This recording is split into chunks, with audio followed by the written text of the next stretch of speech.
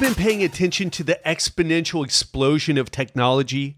How artificial intelligence, big data, sensor technology, and all the other forms of technologies that are just coming together and rapidly changing our world. And I've been fascinated by the question, how is this technology going to affect our health? How is it going to optimize our vitality and our experience of our life? And when I started looking around at who the experts were, who the best people to learn from were, I found Josh Trent, today's guest. He is the host of Wellness Force Radio. You can find him at wellnessforce.com. And Josh is at the forefront of this intersection of health, fitness, wellness, and technology, and how it's all going to come together in the future, and how we can best spend our time and money and effort utilizing what's available now, but also what is to come. And Josh has a fascinating story about how he got to this point. So you're going to hear about his journey from an overweight kid into a fitness professional and into someone who's at the frontier of this intersection of technology and health and wellness. You're also going to learn what the best apps are, what the best technologies are that are available now for you to experiment with, to see if they can help you improve your health and optimize your life. So I'm super excited to have him today. I consider Josh a friend. We've been going back and forth quite a while and exchanging ideas and talking about what our plans are. We're even going to be speaking at the same event in August. So get ready to learn how to change old habits with new technology with Josh Trent.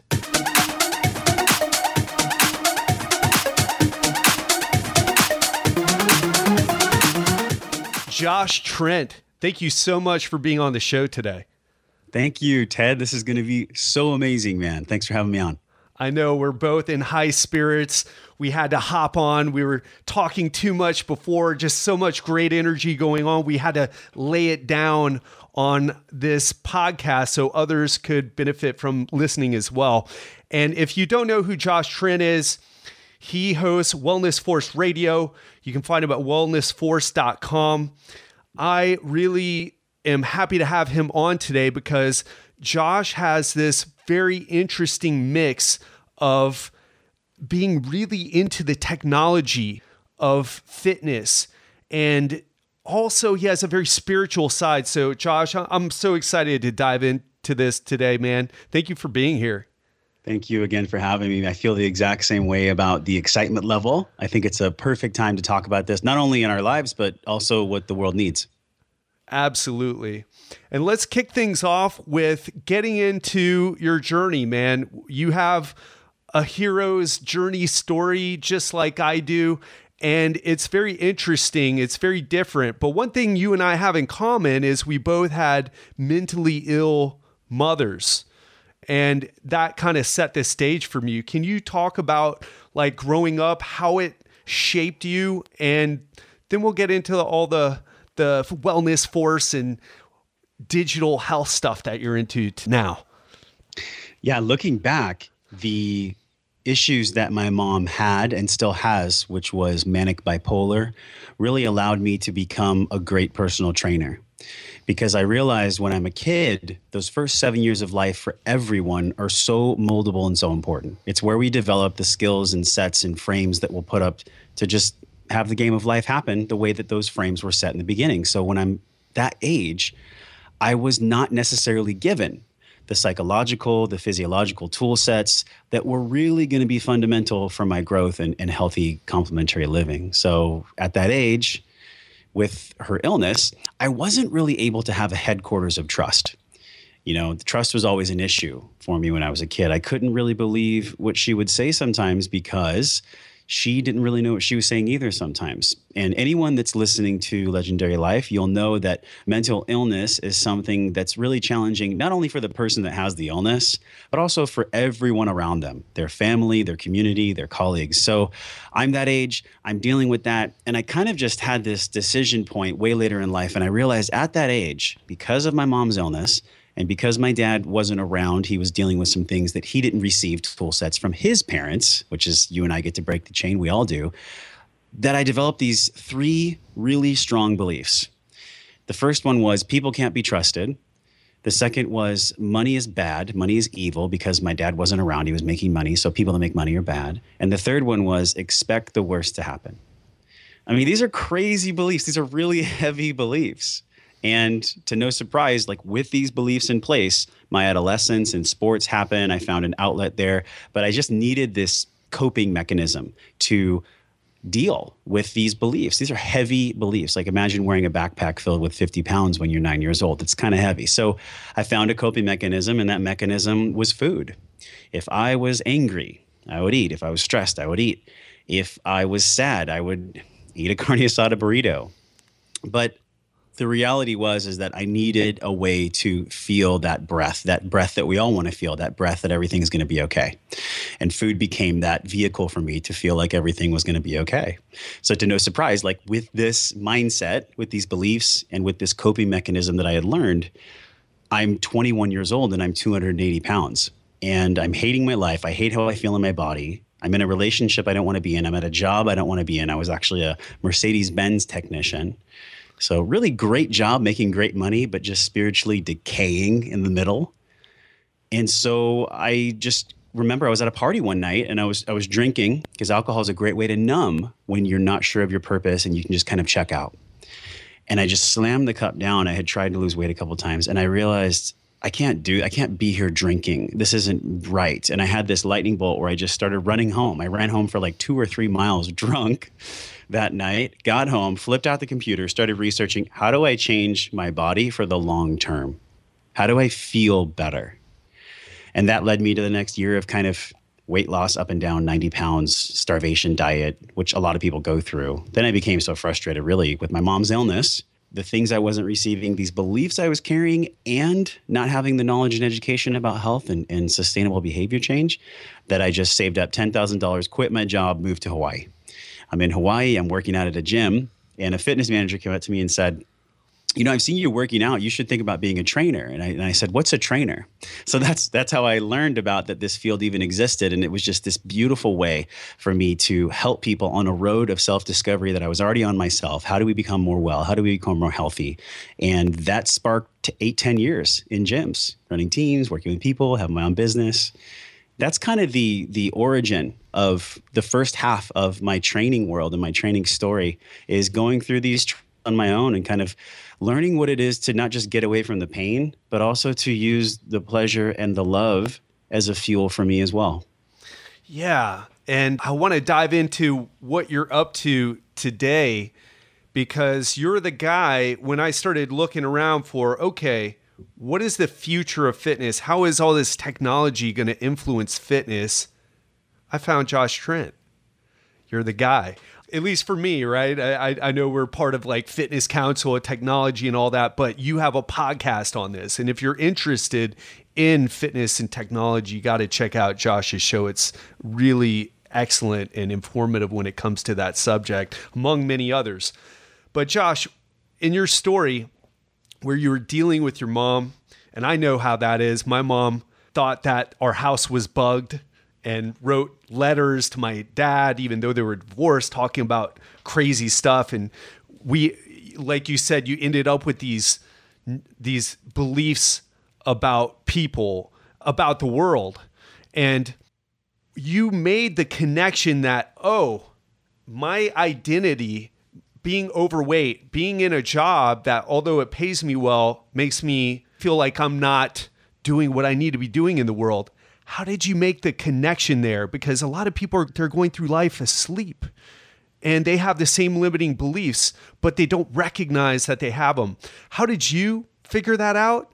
I think that your audience deserves the ultimate truth because it's going to be of service the most. So I'll tell you the radical truth, and then I'll tell you the lesson from that radical truth. The radical truth is that the reason I lost weight the first time around and I moved to Hawaii is because I just thought that when I moved to a new environment, that everything would change and everything would be better. But if anyone's listening that can recognize, wherever you go, there you are. And I took all my stories, all my beliefs with me. Just because you change your environment does not mean your life changes. You take the mental framework that you brought into it in that suitcase. So that was kind of the beginning of it. I was trying to get away from the pain, trying to get away from how terrible I felt in my body. I didn't get any attention from females. I wasn't happy in my physical self. I was, I'm a young guy. I wanted female attention. I wanted to feel good. I wanted to be a masculine energy in the world. So that was the beginning. So it was coming from this very primal, very reptilian brain type thing. Then, after years of working with people, I started to get more of a empowerment from the love side of it, from seeing the change in other people. That compelled me to stay in better physical shape myself. That compelled me to search for new knowledge and to really, what I think is the beginning of my ultimate transformation, which is learning how to use love instead of fear and anger as a way to motivate health and wellness. A lot of people use anger and fear to get temporary gains in muscle or temporary loss in weight, but it comes right back, and it comes right back with interest. So the only thing that can really sustainably change us is using love and compassion, and that as a source for fuel. That was kind of that spark point when you ask what was the moment or what was the thing. That was it. Initially, it was very reptilian driven. It was very primal brain. And then after that, it became the recognition of, okay, because I'm taking these imperfect steps and learning and doing all these things, now I'm starting to see that it's really the love and the joy that can fuel me for the long term. So when you say the reptilian brain, and that's not something I've talked a lot about on this show, the triune brain theory and the mammalian brain, reptilian brain, and our prefrontal cortex. Can you talk a little bit about what you mean there? In the reptilian brain, I learned this concept from Paul Chek. He's a really top of the world holistic health coach here in San Diego. In the reptilian brain, you have three main points that your mind focuses on and that you really have to get satisfied. It's shelter, procreation, and fuel, food.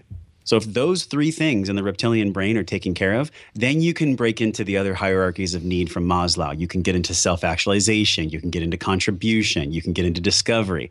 But until those three reptilian sections are taken care of, it's almost impossible to evolve as a human being, which is why you see so many people living in scarcity, because they're trying to satisfy the three things of the reptilian brain. That's really my belief as to what holds society back. We're half human, half spirit. Right. Oh man, I'm on the same page with you. So by the way, if you're listening, this is the second time that Josh and I have connected, and every time I talk to him, I'm like, yes. And I have the same belief. We're so driven by by fear, the media, the doom and gloom. And is the economy going bad or is it going to be good? And while we're in that stress, that state of distress, and our sympathetic nervous system is firing off and we're pounding down coffee and driving through traffic and going to jobs we don't like, we're just, the only thing you can kind of hope for is, like you mentioned before, just to drink some of that away so we feel good. And man, alcohol is something, I don't know if you were out for St. Patrick's Day. I don't really drink that much anymore, but people pound it away. And sometimes it's in celebration, but a lot of times it's just that escape. I have to say this one point. You bring up something really pivotal in our society, and this relates to technology and health and wellness too. When people have energy or a charge that's stuck, whether it's an emotional charge or a physical charge from an injury, it's just energy that needs to be released. So there's many ways that we can release that energy. Green beer on St. Paddy's Day is a way that's easy to release stress because you get drunk and forget about the stress. It comes out sideways though, and that happens with interest and that happens with negative things that occur later on. So there's many ways to get out the stress. I think we are the most stressed we've ever been as a society, ever. And I say that because yes, 100 to 200 years ago, there was more stress about how we were going to eat food and basic necessities. But now we have to take care of those three reptilian things, as well as we're all aware that we have the technology and the mindset and the power and the tools to step into those hierarchies of needs. And there's just such a tremendous amount of stress between satisfying all of these. The more evolved we become as people, I think the more stress that dives into that when we're taking care of just those bottom three, because we're so aware that the others exist. Let me ask you this, because I heard on a documentary about status anxiety, social anxiety in America in particular. We all have this pressure to become entrepreneurs or become financially successful or to get in great shape. Obviously, some of that has got to be good because it puts a bit of fire underneath us to push us forward in a positive direction, generally positive direction. Where do you view the sweet point for that, where it's positive and then where it becomes a negative? I feel like by the way, stress is healthy and good. Without it, we would die. We need stress, hormesis and that whole cycle of looking at biology. But there's eustress and there's distress. Eustress being a solid workout with a great trainer or a hike with your family. Oh my God, I've fallen into a well. I need to survive. So the amount of stress that we can take, I believe, is unique on everyone's genetics, the epigenetics of their environment and how those genetics react to the environment, and then also just a predisposition to how they learned about life when they grew up as a child. And I guess there's some play with the epigenetics there. So I think that there's no easy answer when it comes to how much stress is enough and how much stress is too little. It's so unique for every person. I feel like the amount of stress we can handle is completely dependent on our physiological health in the moment of receiving that stress. And physiological health has many arms that can grow it or kill it. Yeah, so true. And I feel like that's been my claim to fame. I feel like because of what I've been through in my life, I don't really have that high of a tolerance for stress. And people look at me like, wow, you're this confident guy and you're in really good shape. And it's like, that may what it seem like. But for me, it's like building up reserves to deal with a lot of the stress that I have to deal with. And I'm constantly on the search for managing that level of stress and also upping my hedonic set point, upping my happiness point. So it takes a lot more to drag me back to a dark place. I love that you said reserves because that's so true. So if our energy, literally, like we are a battery, our body is a battery, so is our brain. So we only have a certain capacity for the amount of energy or work we can do, right? Some people get tired at 12 reps, some people get tired at 20, but everyone's unique. So you saying that is so true. Like everyone has a different depth of their well as to what they can experience. And it's just having that real conversation and saying, hey, this is the kind of person that I am. I can handle this type of stress for this amount of time. And once I get past that, it starts to elevate my cortisol. It starts to lessen the impact of my quality relationships in my life. So it's like being vulnerable, being open to having that real conversation about what you can and cannot handle, and not falling into the kind of testosterone-driven fitness industry where unless you're flexed with a spray tan six-pack, then you're not accepted. Or if you're a dad, you have to be a weekend warrior and be a CEO and take care of your family. Or if you're a mom, you have to look this certain way. No, that's not okay, and that's not what the industry needs. So it all dives back to people not listening to their capacity for stress. Yeah, listening to your capacity for stress, being self-aware and knowing your limits and not comparing yourself to others just because someone else can go on 4 hours sleep. Like Jack Dorsey at Twitter says that, and Marissa Mayer. Yeah, that ain't me for sure. Well, Josh, me neither. Yeah, right? No. In fact, it's funny because a lot of people who get into the fitness industry have stories like ours. It's a way to kind of heal ourselves. It's not just because we want to be all jacked bros. Yeah. So it's survival. It's really a block of survival. It's like a way that we can not only help other people and create purpose in our lives and create an impact, but also survive and learn how to thrive. And it's not a pity party. There's no victimhood. It's like, listen, we're all dealt different cards. So let's play the absolute best game we can. Oh man, Josh, you and I, we got to hang out sometime, man. I feel like we could talk for hours. Let's bring this back to your story. So you talked about the limiting beliefs. You talked about the big move to Hawaii, quitting your job. You got into fitness. You mentioned a mentor that both of us share, Paul Chek, who's a brilliant and pretty crazy out there guy. Just a guy who's had a lot of influence on a lot of fitness professionals. So that's really cool. Talk about your journey from that point, what you learned, how you started taking care of yourself. Then we'll get to the fitness tech part. When I found out about Paul Chek's work, it was actually in 2008 from another mentor that I have, and it's Sean Croxton from Underground Wellness. And he introduced me to Paul Chek.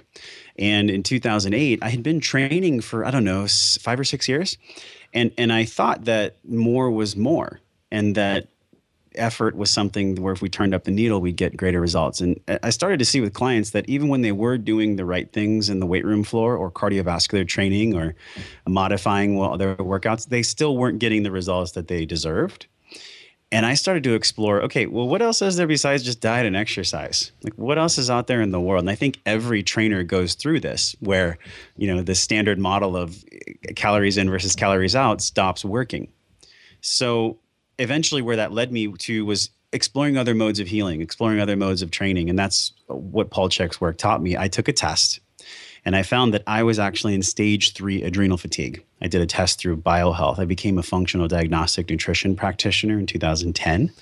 And I did that test and I was floored because I thought, wow, like maybe there's a reason why I'm exhausted at 5 a.m. when I wake up. I mean, I was literally exhausted, 10 hours in the gym sometimes. And I wasn't practicing what I preached.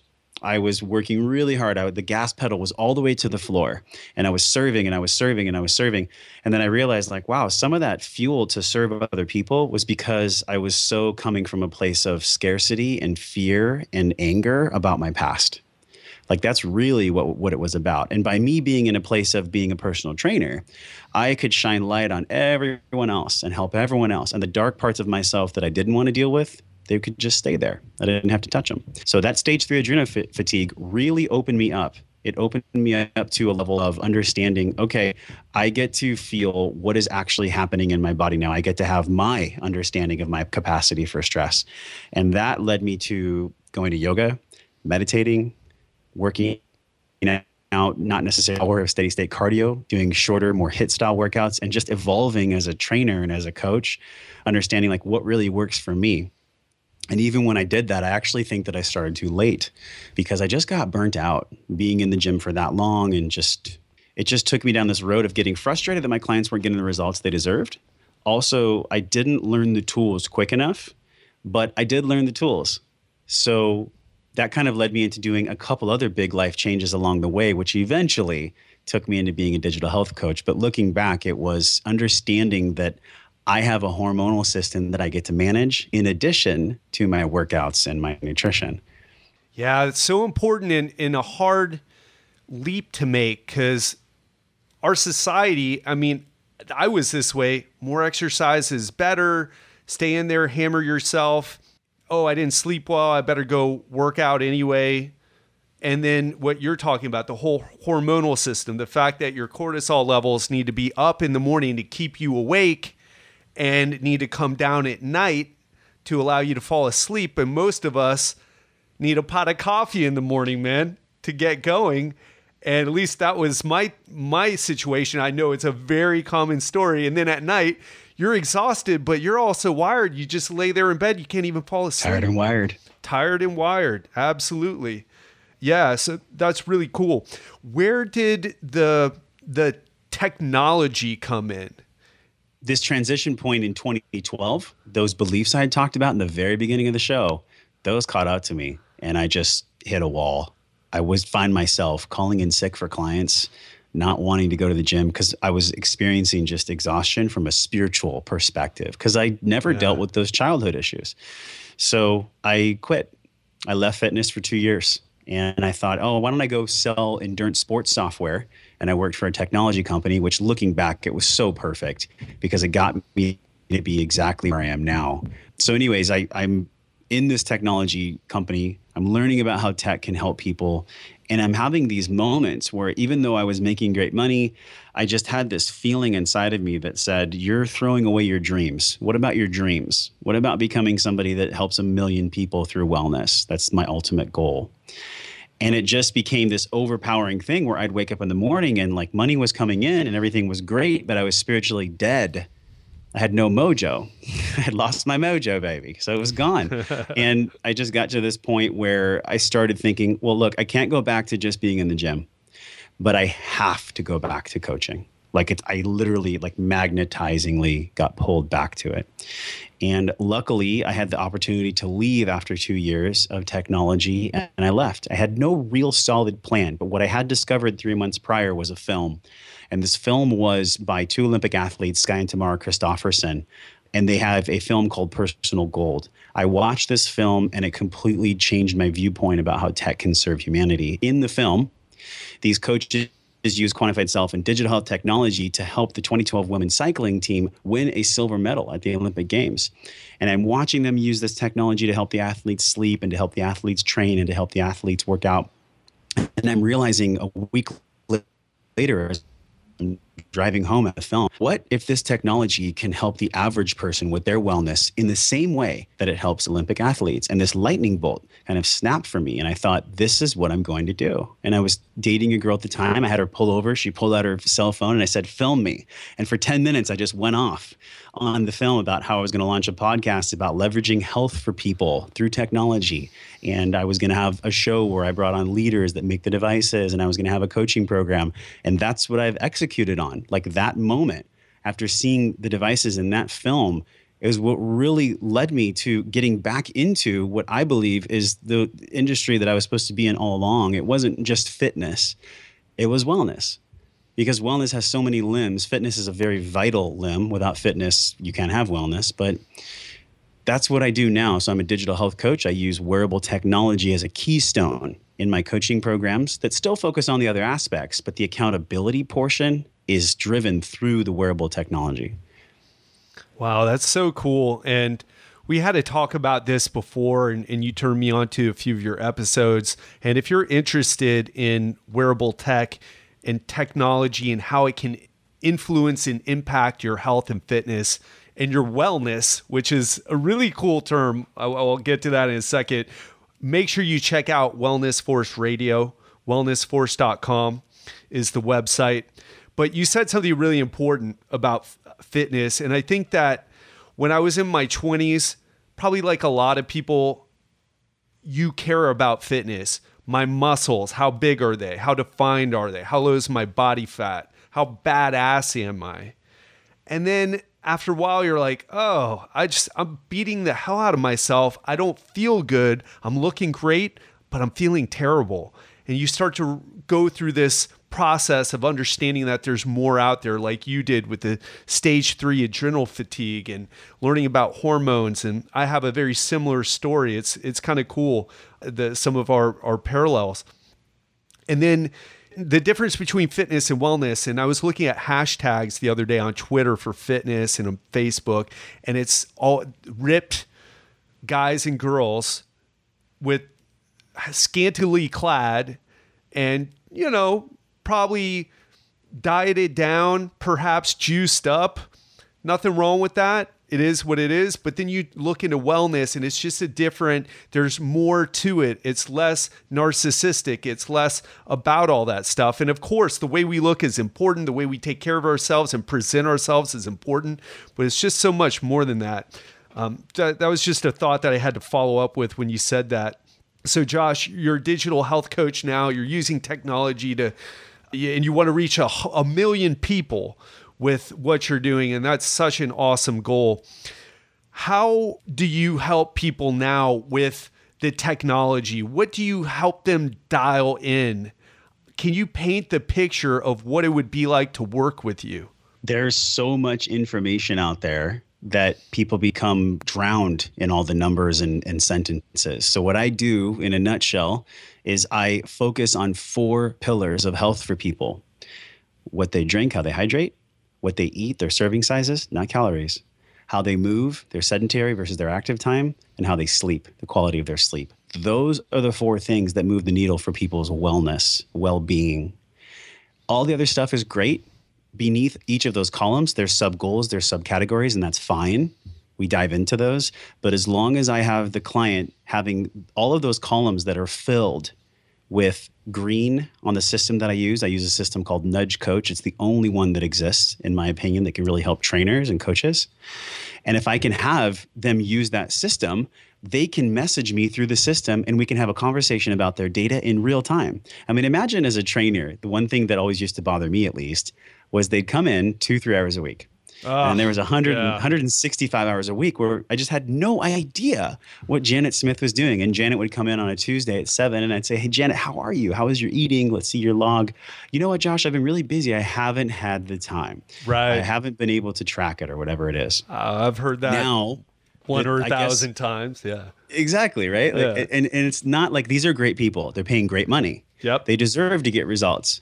But there's only so much a human being can do in a couple hours a week. Hey, I'm going to pay you great money, but in 2 or 3 hours a week, I want you to transform my entire life.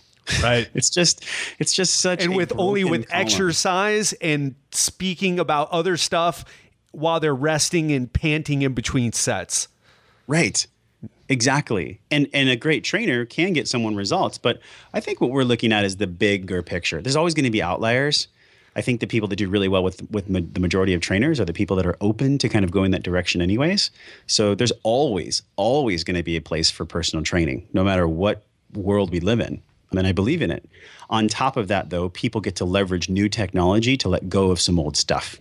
And there's a broken paradigm in fitness, and it is the more gas you push down, the less calories you eat, the more you work out, the fitter you'll be. I mean, we have like President Bush back in the day saying, well, I don't know what the problem is and why people aren't losing weight. They need to just get on their bike more. And it's like, no, that's not how the world works. There's many things that make someone hold on to weight. Actually, I got to give credit to Sean Stevenson.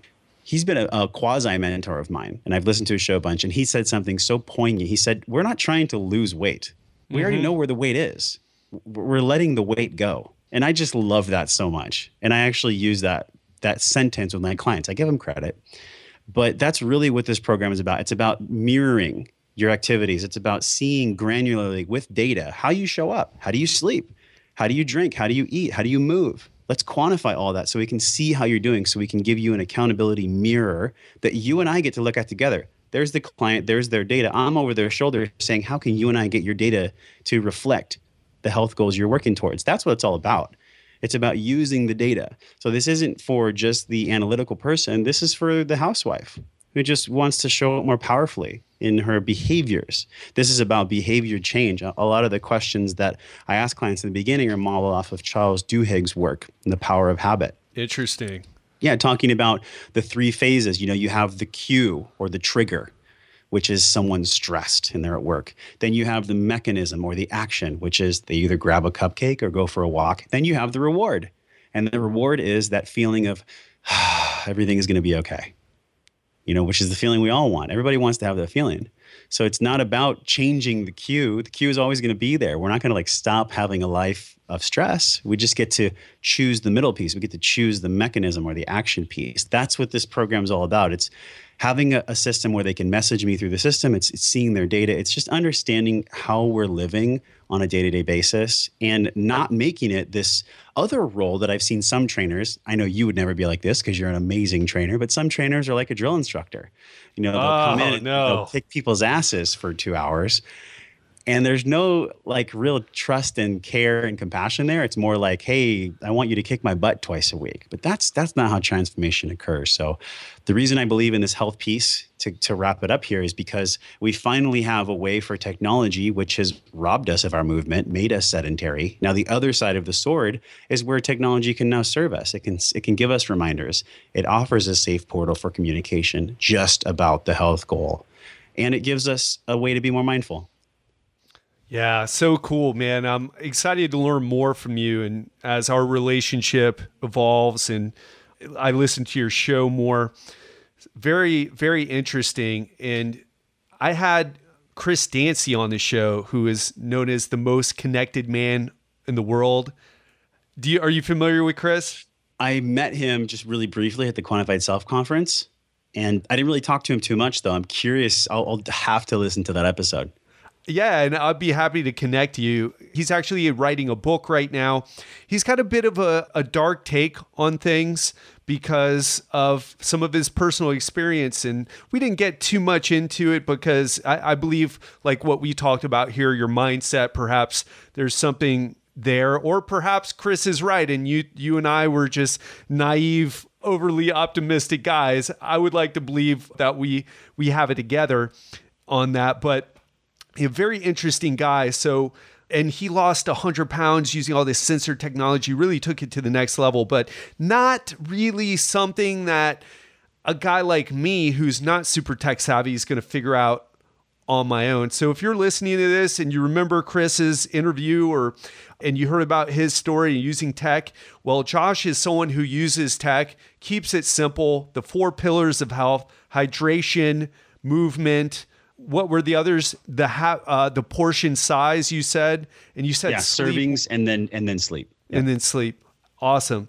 Yeah. So keeps it really simple. Very cool. Let's talk about where you see this going, because we're just at the start of this, what the World Economic Forum called the 4th Industrial Revolution, with machine learning and artificial intelligence, sensor technologies blowing up, and the price of everything is also coming down as the technology increases. Where do you see us in 5, 10? I don't even know what period of time to ask you, because you're the wellness tech guy. Where do you see this taking? Can you paint a picture of the future? This is such a great focus for people because, as we all know, 10 years ago, did the iPhone even exist? I think it maybe did, right? But no one really used it. Now people will die without their iPhone.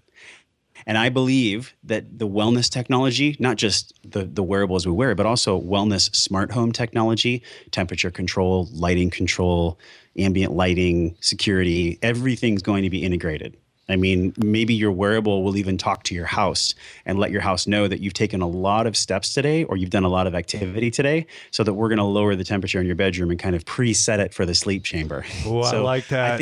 I think there's going to be a ton of things that interplay. There's going to be connected homes to connected devices to connected phones to connected everything. The Internet of Things, as it's called, is the fastest growing arm in technology. It's the Internet of Things, where there'll be more connected devices than anything else in the world. That'll be the number one thing. Josh, explain that a little bit. Internet of Things. I've heard it, and I've actually had it explained to me a few times, but I don't know if I've really wrapped my head around it. Can you just explain what that is? So it's any device or application that's tied to the cloud.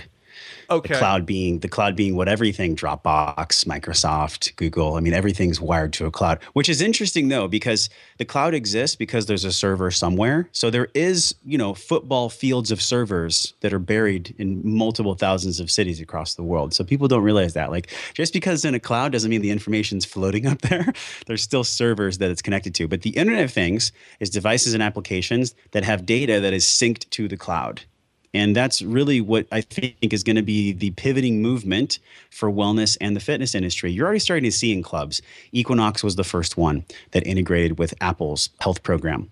You're seeing Life Fitness. You're seeing the major chains that are already carrying wearables. You're seeing a lot of growth in how trainers and applications can use wearables. I interviewed the CEO of Lose It, which is a really popular weight loss app. And he and his company came out with this process called Ascend. It's a coaching backend called Ascend. It's really focused on calorie tracking, but it's with the use of a wearable. Digital health coaching, in my opinion, is brand new. There's been a few people that have dabbled in it. Fitbit had a program and then stopped it. Fitbit Orb had a program and then stopped it. There's a program called GoKey that's out there from India. It's just beginning. So if you're a fitness or wellness professional and you're listening to Legendary Life, it's really important that you start looking at these devices and apps that can leverage your business. Because at the end of the day, if you're going to serve as many people as possible, you still get to be in the gym, but you get to use technology to help you serve more. Yeah, so fascinating. And oh man, I'm learning a lot right now. One thing that gets brought up often, you mentioned Fitbit, is that people start using wearable technology, then end up ditching it. Now, is that because they just didn't know what to do with the data, didn't know how to make it meaningful? Maybe the data wasn't meaningful to them, or was it because they've changed their behavior? Can you just talk about that whole thing and that idea that we may be tracking stuff right now? Because the only thing I track is HRV with Bioforce. It's the only thing I'm tracking right now. Can you talk a little bit about that whole phenomenon? Well, this is such a phenomenal question because it applies to three different types of people, I guess you could say. So let's take the question and then break it down. There's the first type of person that has a monumental goal. They want to let go of 50 pounds, 60 pounds, 70 pounds. They have like a really solid goal they're trying to achieve. How technology relates to them is totally different than the weekend warrior who's kind of at their weight goal. They're not looking for a composition change. They're just looking for performance. And then, of course, there's the person who's way above. There's the Olympic athlete type person that's using advanced wearable technology and wearable sensors, wearable T-shirts, impact socks with sensors for gait pattern. I mean, just insane stuff. Most of the people, and pretty much all the people that I work with, are in category 1. They're just looking for this body composition change. And so the reason why people buy the Fitbit and then it goes in the kitchen drawer 6 months earlier is because there's no human to human connection.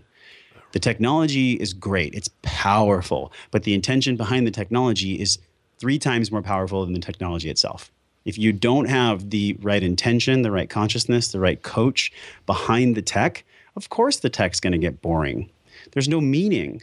There's no intention. There's no rationale as to why you'd continue to use it because there's no construct. There's no framework for that intention to grow and a community to grow. So I feel like these devices, the only way they're going to be successful is if coaches can create an ecosystem, meaning there's a community, there's a leaderboard, there's interaction, and it's all centered around conversations from the data itself. Well, then the data takes on more meaning because then the zeros and ones actually have a purpose as to why they're there in the first place, which is a mirror of mindfulness. But without that structure, without a professional really dialing in what the numbers mean, having conversations around the numbers. Here's a great example. If someone has 30 days of history and you notice that every Tuesday and every Friday, their steps are low and their sleep is poor. Well, now you can have conversations about just Tuesday and Friday. You don't have to ask these huge questions that make people feel pressure. You can just ask a really detailed, concise question as a trainer or a coach as to how can we get that day together to be in the green, to look more in alignment with the health goal you're working towards. That's powerful. That makes people wear the device. But when there's no coach, when there's no connection, when there's no community, why would you wear a device? Yeah, that makes so much sense. It seems obvious now that you say it, but I was wondering, yeah, there's different types of people with different goals. And why do people give up on tech? It's because there's no connection, no way to make it. They don't have the skills or knowledge to make it meaningful for them. Yeah, and there's novelty. There's novelty because you think, oh, cool, I'm going to use this new wearable and it's so fun and it's got a heart rate monitor. And that's great for a while. You just flashed me something. What wearable you got there? This is I take it off for typing, but this is the Fitbit Surge. Okay. And I like it because it's got a swipe screen. But I would recommend, I get asked all the time, like, what's the wearable I should buy? Just buy the Fitbit Charge. Don't even buy the HR. Buy the $100, $88 Fitbit Charge because that'll allow you to track those 4 pillars that make the most difference in people's lives. Awesome. Well, I was going to ask that, of course, because people were like, wow, what should I get? So the Fitbit Surge, Charge. You have the Surge, which is like a $250 one, right? And yeah, it's the heart rate monitor and everything. Gotcha. And so you have the Charge, that's a $100 one. Or you recommend the Charge? Okay. I think so, man, because and Fitbit's going to kill me right now, but I don't care. I don't have any affiliation to Fitbit. I just think they were first on scene. I think they're kind of the grandfather. I did an A/B split test. There's a company called Scosh, and they use the radial pulse, or they use the brachial pulse. The Fitbit uses the radial pulse. So the radial pulse is 10 beats or more, not in congruence with the brachial pulse. So the radial and the brachial don't match because the further away from the heart you go, the less accurate the heart rate's going to be, especially in heavy activity where you have slipping on the wrist and sweat and all these different things. A true heart rate measurement is at the chest or at the brachial pulse, I believe. So I think that these devices, they're cool, they're exciting. They're just not as accurate as people need. And I only think the people that would use these heart rate monitors are the ones in that third category, maybe the second, the weekend warrior or the advanced athlete. For the general population, there's really no need for the wrist-based heart rate tracker.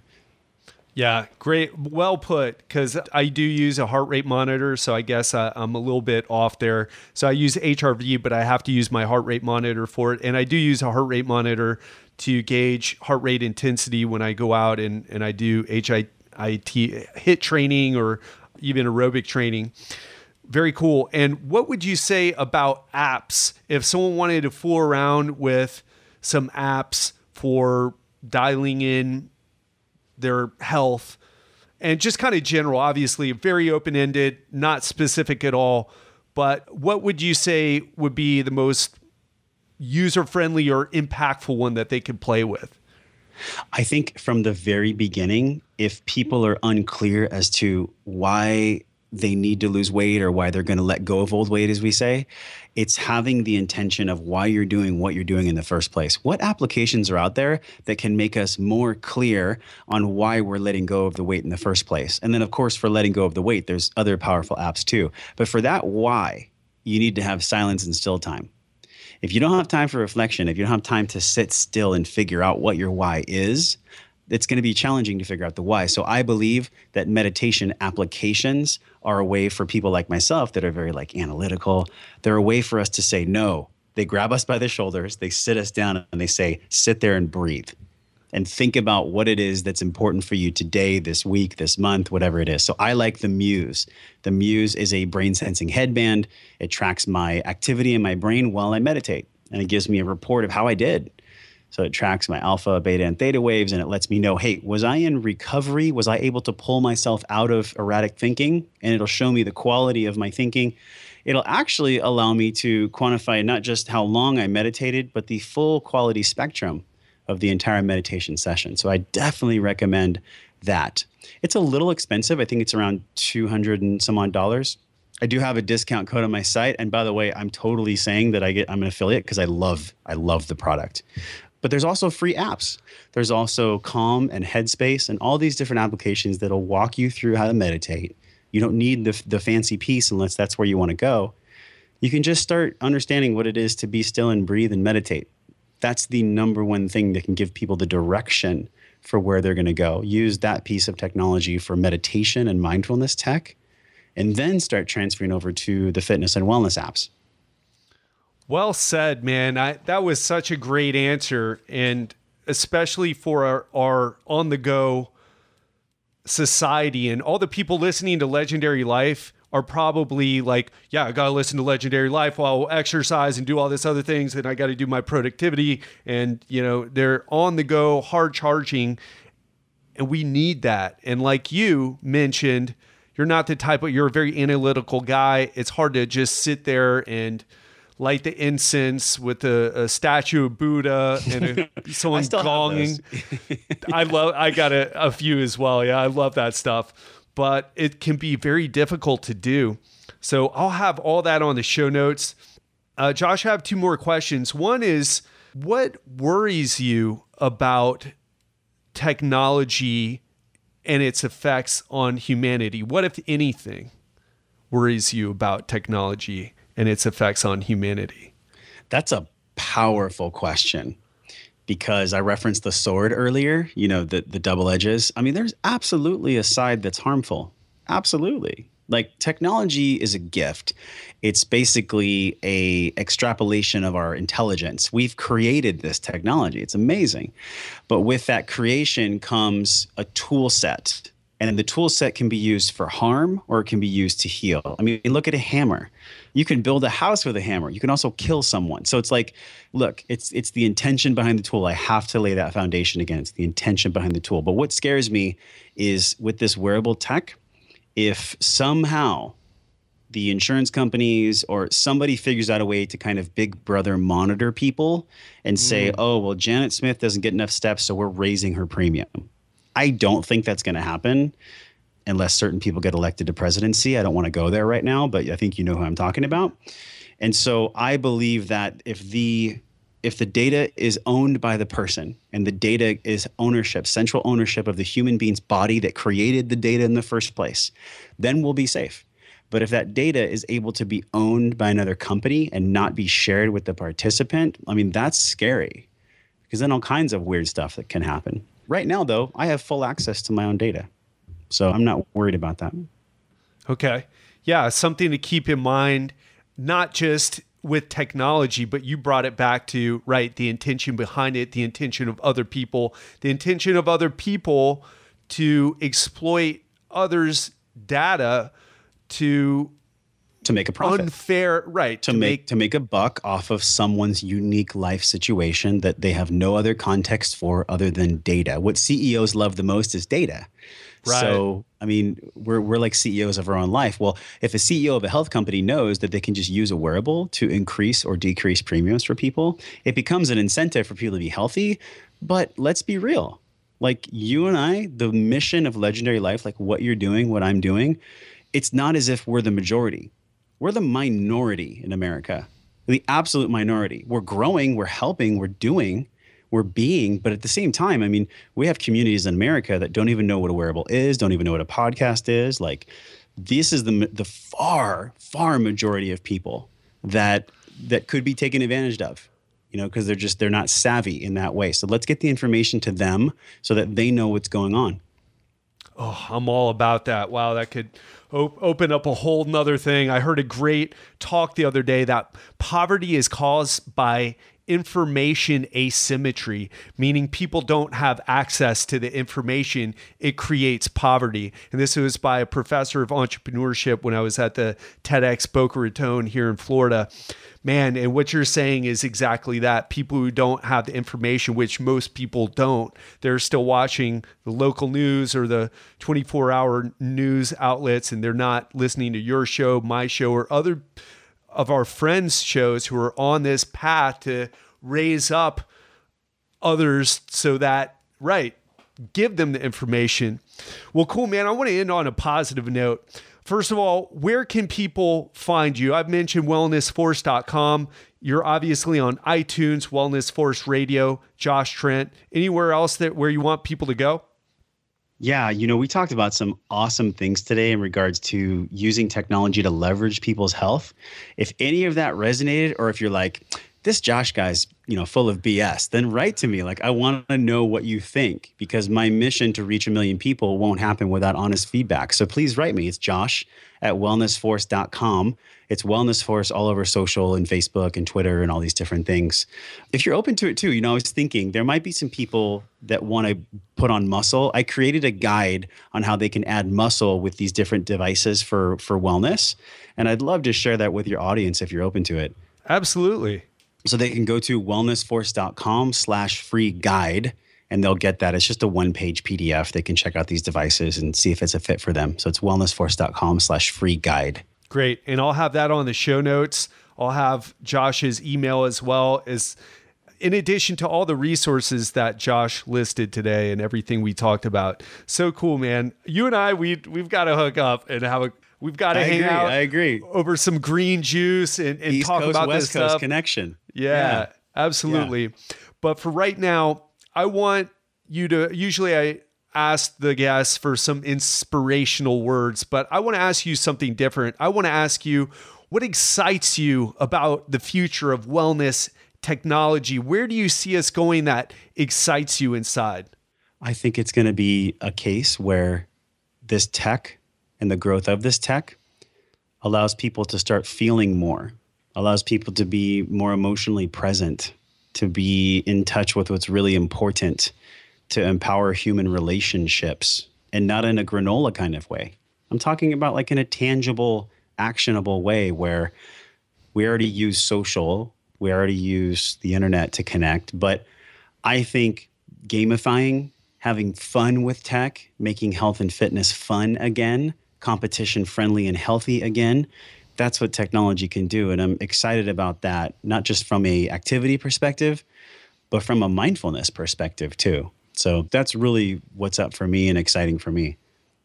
Awesome.